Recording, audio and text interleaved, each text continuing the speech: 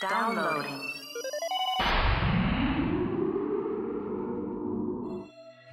Hello, welcome. My name is Professor Kim, and I am here to teach you art history. This is Art History Lesson 1 about what is art and what is life. Part 1. From Brick in downtown Brooklyn, I'm Mackenzie Bagan, and this is Glitter and Doom.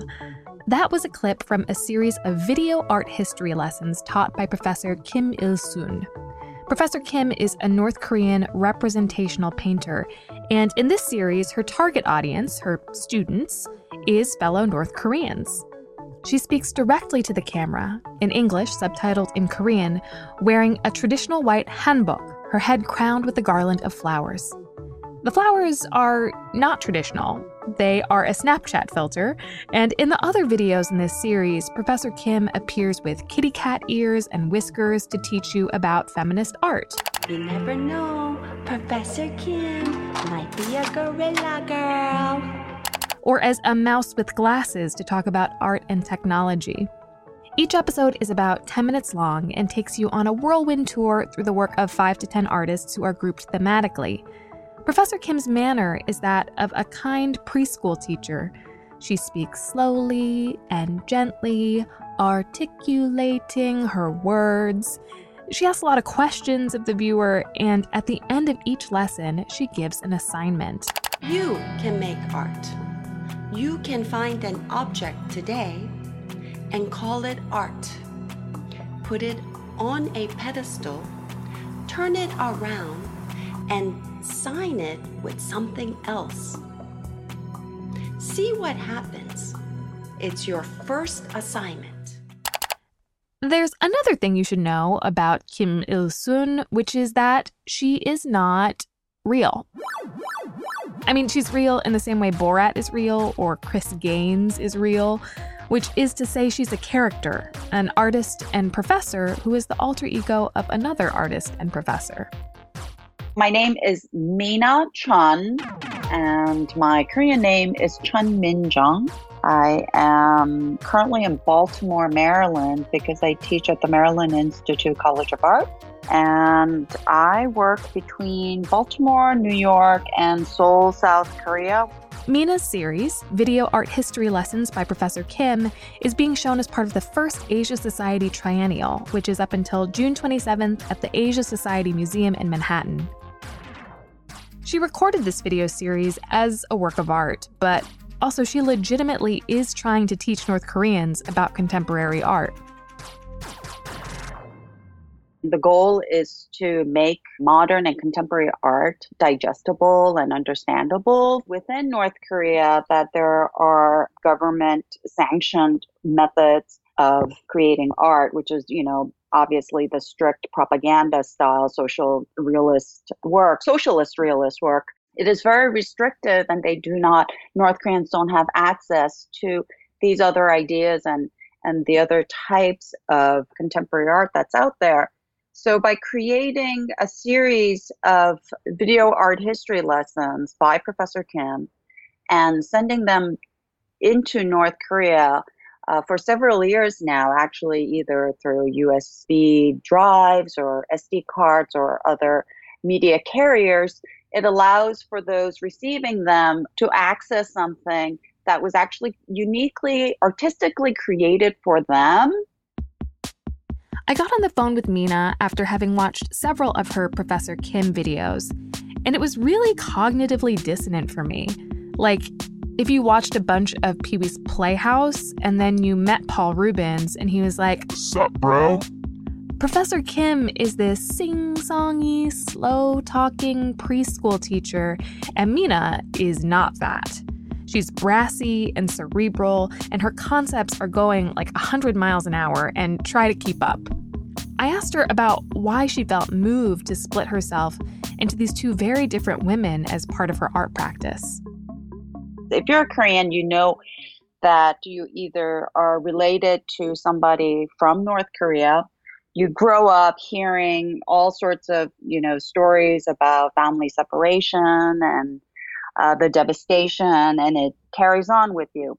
At some point, I really, really started thinking about myself as a Korean diaspora artist and my Korean American identity, Korean identity, and all this kind of extended cultural clashing of worlds, and thinking really deeply about what it means to be Korean today and of the country being split the way it is. It made sense to practice in two sort of modes. One as a South Korean new media artist, Mina Chan, and then also as a North Korean Kim Il-sun, who is my alter ego. And I have to say, between Mina Chan and Kim Il-sun, the kind of work that's been coming out has been very blurred in boundaries, but always sort of moving towards protesting or promoting global peace and unification and allowing that to be her voice. I visited North Korea in 2004, and I was able to travel there, interact with North Koreans. It felt very familiar and familial, but ever since I went there, my efforts to communicate with North Koreans, which I believe, North Koreans are extended family, have been a goal of mine as an artist. After World War II, Korea was divided along the 38th parallel. The Soviet Union occupied the North, and the U.S. occupied the South. The North invaded the South in 1950, seeking to reunify the Korean peninsula under one rule, and the ensuing conflict lasted for 3 years. So, if you're in your 70s, you remember a unified Korea, and if you're Mina's age, your parents remember a unified Korea. But if you're younger than that, things start to get a little distant. If you're a South Korean 3 or 4 generations removed from the Korean War, maybe you don't think of North Koreans as your long-lost cousins. Maybe you think of them as backwards, or part of the axis of evil, or just kind of irrelevant to your life. Maybe you don't get why reunification should be a goal at all. Why would you want to share a country with people you don't have a relationship with or affection toward? Which is why Crash Landing on You was so important. Crash Landing on You is a South Korean television series, a K-drama, for those of you in the know, that aired in late 2019, early 2020. It's on Netflix right now and is extremely bingeable, highly recommend. In a nutshell, here's the plot. A wealthy South Korean heiress, materialistic but with a heart of gold, goes paragliding, as you do, but suddenly she's swept up in a tornado, and when she awakes, she is not in Kansas anymore, she's in North Korea. She's discovered dangling from a tree by a North Korean military officer, stern but with a heart of gold, and you guessed it, they eventually fall in love.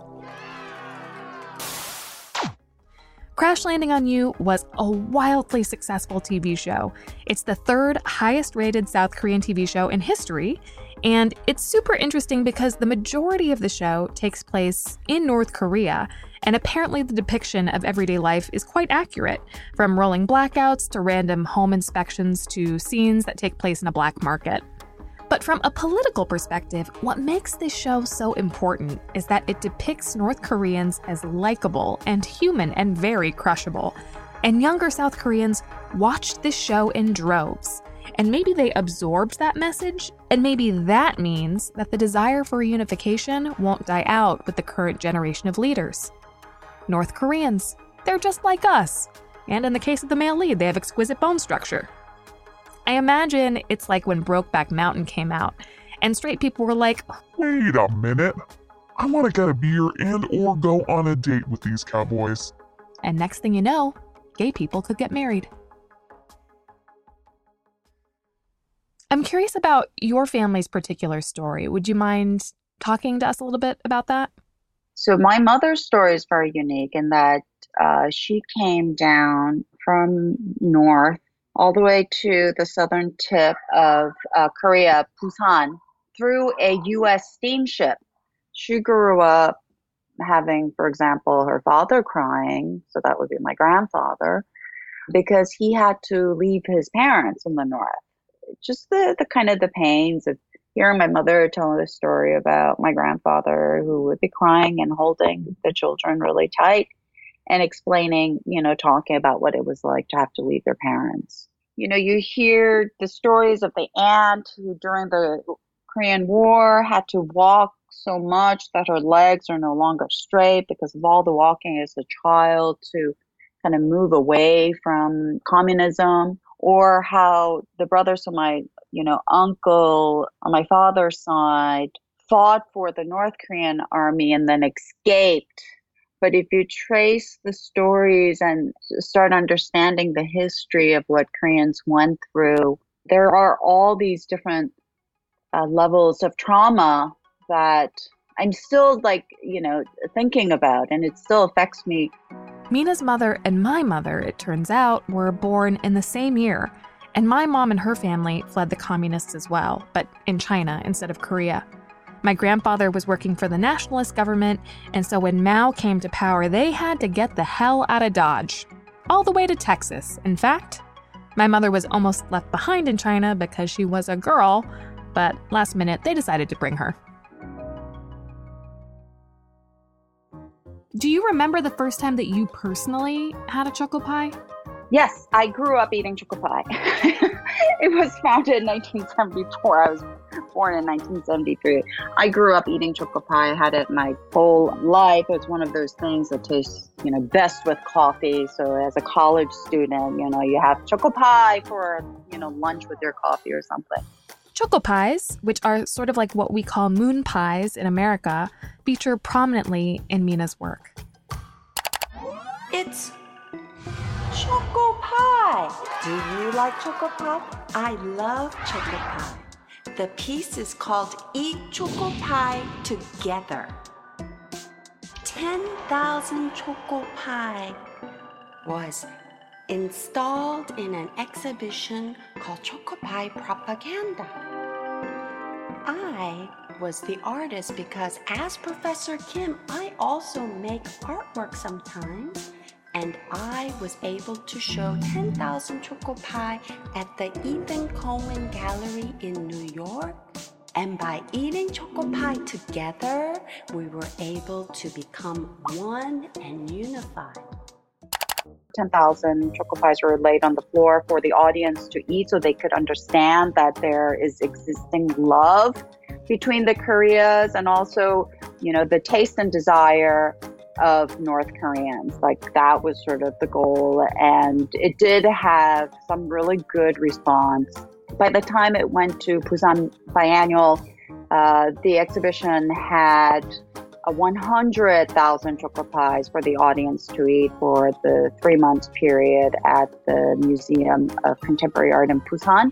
And that was dedicated to North Korean defectors around the world. It was a huge sensation. And the Korean President Moon Jae-in came and ate choco pie and then flew to Pyongyang and went to Paektu Mountain, with Kim Jong-un the next day. This was 2018. He carried your choco pie in his body to North Korea. Yes, he did. Thank you for the ultimate smuggling. So true. And that choco pie was supposed to be for the Asia Society Triennale in the shape of the peninsula, the unification flag, be at Lincoln Center for the opening, opening vernissage of the Asia Society Triennale. But because of the pandemic, everything's postponed. So in the meantime, we created an online eatchocopietogether.com that you could still access. And basically, you send a choco pie design that I created, which is like unity, love, peace, all these good stuff. And then you could send it to a friend or a loved one with a sweet message.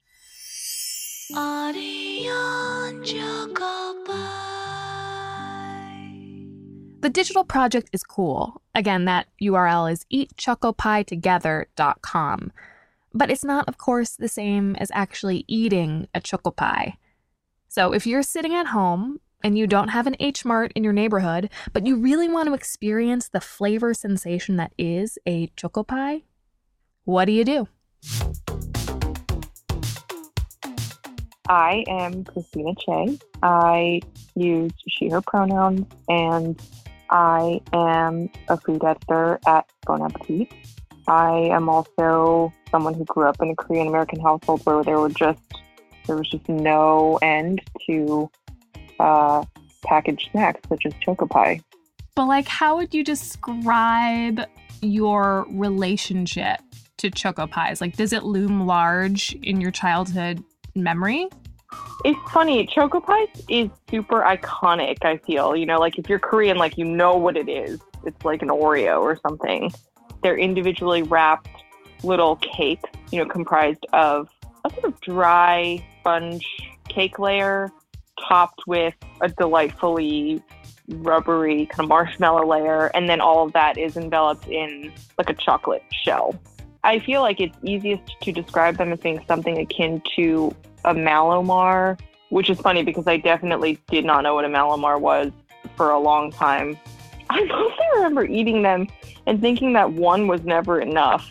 I would eat one kind of like as my snack, but then I would eat another one as like my secret snack, as in I would make sure that my mom wasn't watching me eat the second one. Right. What do you think the best way to replicate that experience with maybe pantry items would be? Oh, that's such a good question. I'd probably go buy a cake or a mini cake from like a sort of mediocre bakery. Is the mediocrity of that bakery important? So important. Okay. No exquisite cakes allowed. You have to have unity with others who are suffering through the dry. And so I guess I would punch out like a round from the cake, and then I would be doing this a day in advance because I'd want the cake to sit out for a that's day key. to dry out a little bit. That's very key. So I would microwave a marshmallow on a plate for like 15 seconds on high, just until it gets like a bit amorphous and blobby and huge, and then put that on top of my dried out cake round. And then I would probably cover all that in, honestly, like some freaking magic shell. Maybe you also need to be, like once it's done, you need to like crinkle a wrapper of some kind in your hand just to complete the sensorial experience of unwrapping the individually wrapped Choco Pie. I think you're right. There is really something to the sensory experience of opening that little gift. Yeah, it's a tiny present each time. When was the last time you had one? Well, that's the thing, is I think I've had one because they would have been around in like Chinese markets as well. Like Chinese markets always have like a selection of Japanese and like Korean and, you know, like Pan-Asian treats. So I have like a memory of eating something that sounds like a Choco Pie, probably at my grandparents' house. But it also sounds like, you know, in doing research, that every culture kind of has their own Choco Pie. Hashtag my Choco Pie. Choco Pie. Dost hum to life awesome. Choco Pie cũng là Oreo và Oreo cũng là Choco Pie. लौटे Choco Pie दुनिया भर में सबका favourite अब पाकिस्तान में भी सिखाओ मगन हो जाओ. Like there's a moon pie in the US, there's a Mexican version. So now I'm left wondering, like, is there also a Chinese version of Choco Pie that I don't know about? Or did I actually have one? Yeah. Have you asked your mom about it? I haven't. I should. Moms always know. I also wanted to hear your thoughts about the triennial, the triennale, in light of the Atlanta shootings, but also the larger spate of Asian hatred and violence that we've seen recently. And I'm curious about what your experience has been to have, you know, this first show of its kind happening right now. So Asia Society Triennale, the title is We Do Not Dream Alone. And Boon Hui Tan and Michelle Yoon, Mapplethorpe had kind of co-curated a vision of sharing sort of Asian criticality. Talk to me about what that means, Asian criticality. What's the intention there? It's like a contemporary criticality of like taking all the kind of stereotypes and all the generalization of what Asia is today, as well as responding to the general like understanding of the visual aesthetics of what is Asia, whether it's very contemplative or, Zen always comes up, this like notion of emptiness or, whatever, like those more assumed Asian look or taste or whatever it is, that has been aspirational for Westerners to think that it's more Eastern. They have taken artists who really address what matters to Asians right now. A lot of the artists just kind of punch right through some of these stereotypical issues of, what is contemporary Asia? What is contemporary Asian art? What kind of artwork needs to come from these Asians to be marketed or bracketed, Asian, and so forth. And so my work, to be placed in this context, I just felt like, wow, I'm amongst Asians. This is the easiest, best, kind of work that I want to be doing.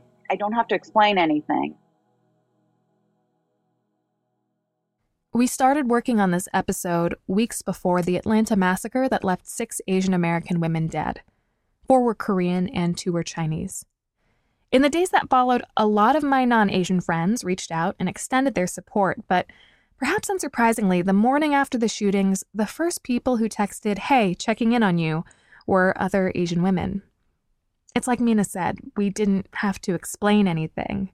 We didn't have to contextualize the specific act of sexualized violence against Asian women within an entire history of sexualized violence against Asian women. One of the things that we spoke of was the invisibility of Asians in America. To me, there's 2 ways that Asians are perceived. If you're a woman between, say, 15 and 60, you're sexualized and fetishized. If you're anyone else, a man or a child or an older woman, you're invisible. Maybe this is because so many of us are foreign-born. In 2015, 6 out of 10 Asian Americans were born outside the U.S. And the way many of our immigrant parents and grandparents got by was by keeping their heads down and not raising a fuss.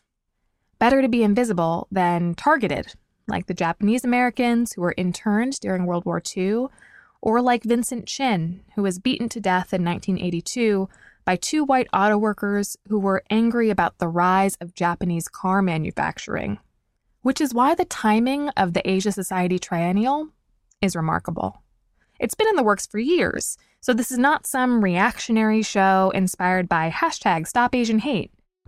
But the Triennial, which showcases the work of over 40 Asian artists, represents a refusal to be invisible, and the messages it sends are more salient than ever. Asian art is living. It's not just Ming vases and lacquerware. It is diverse, because Asia is not a monolith. It's a whole flippin' continent. And Asian voices are here, always have been, and it's time to pay attention to what we're saying. The Asia Society Triennial, including Nina Chun's video Art History Lessons by Professor Kim, runs until June 27th.